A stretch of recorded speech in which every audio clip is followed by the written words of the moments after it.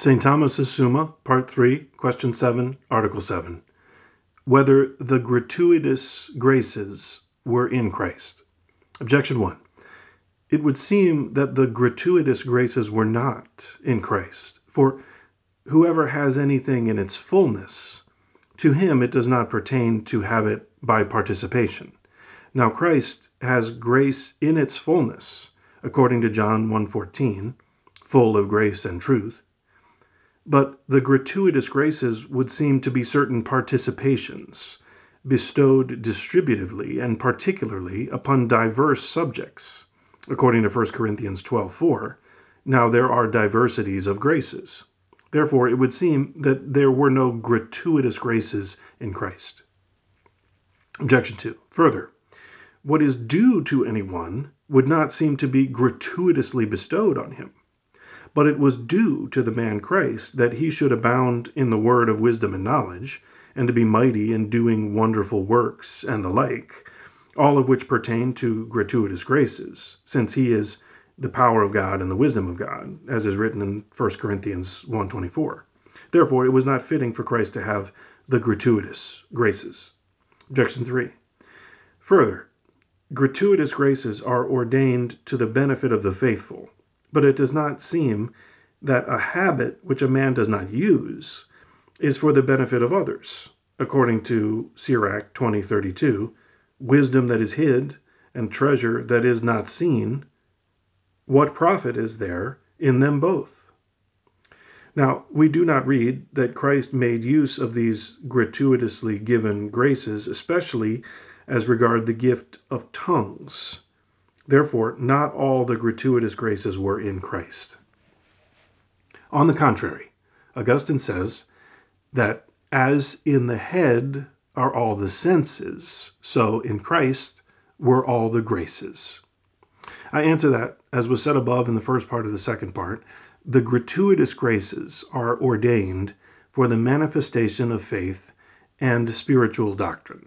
For it behooves him who teaches to have the means of making his doctrine clear. Otherwise, his doctrine would be useless.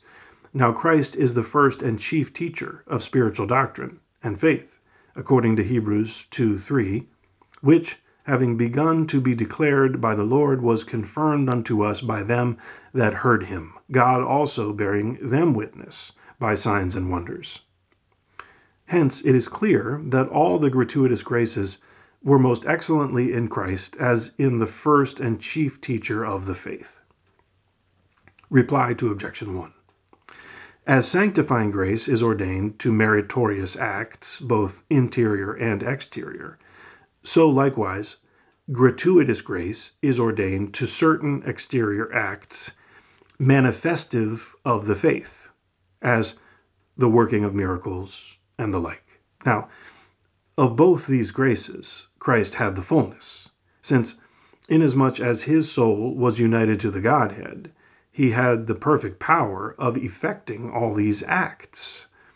But other saints who are moved by God as separated and not united instruments receive power in a particular manner in order to bring about this or that act, and hence in other saints these graces are divided, but not in Christ.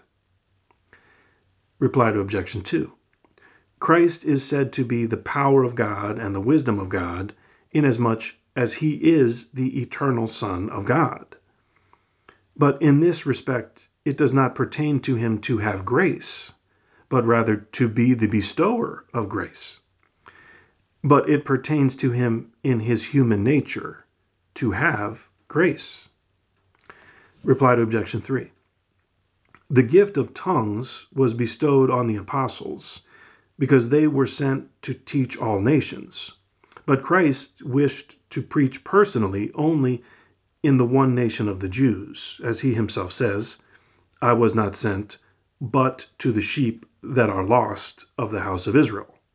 And the apostle says, I say that Christ Jesus was minister of the circumcision. And hence it was not necessary for him to speak several languages. Yet was a knowledge of all languages not wanting to him, since even the secrets of hearts, of which all words are signs, were not hidden from him, as will be shown in question 10.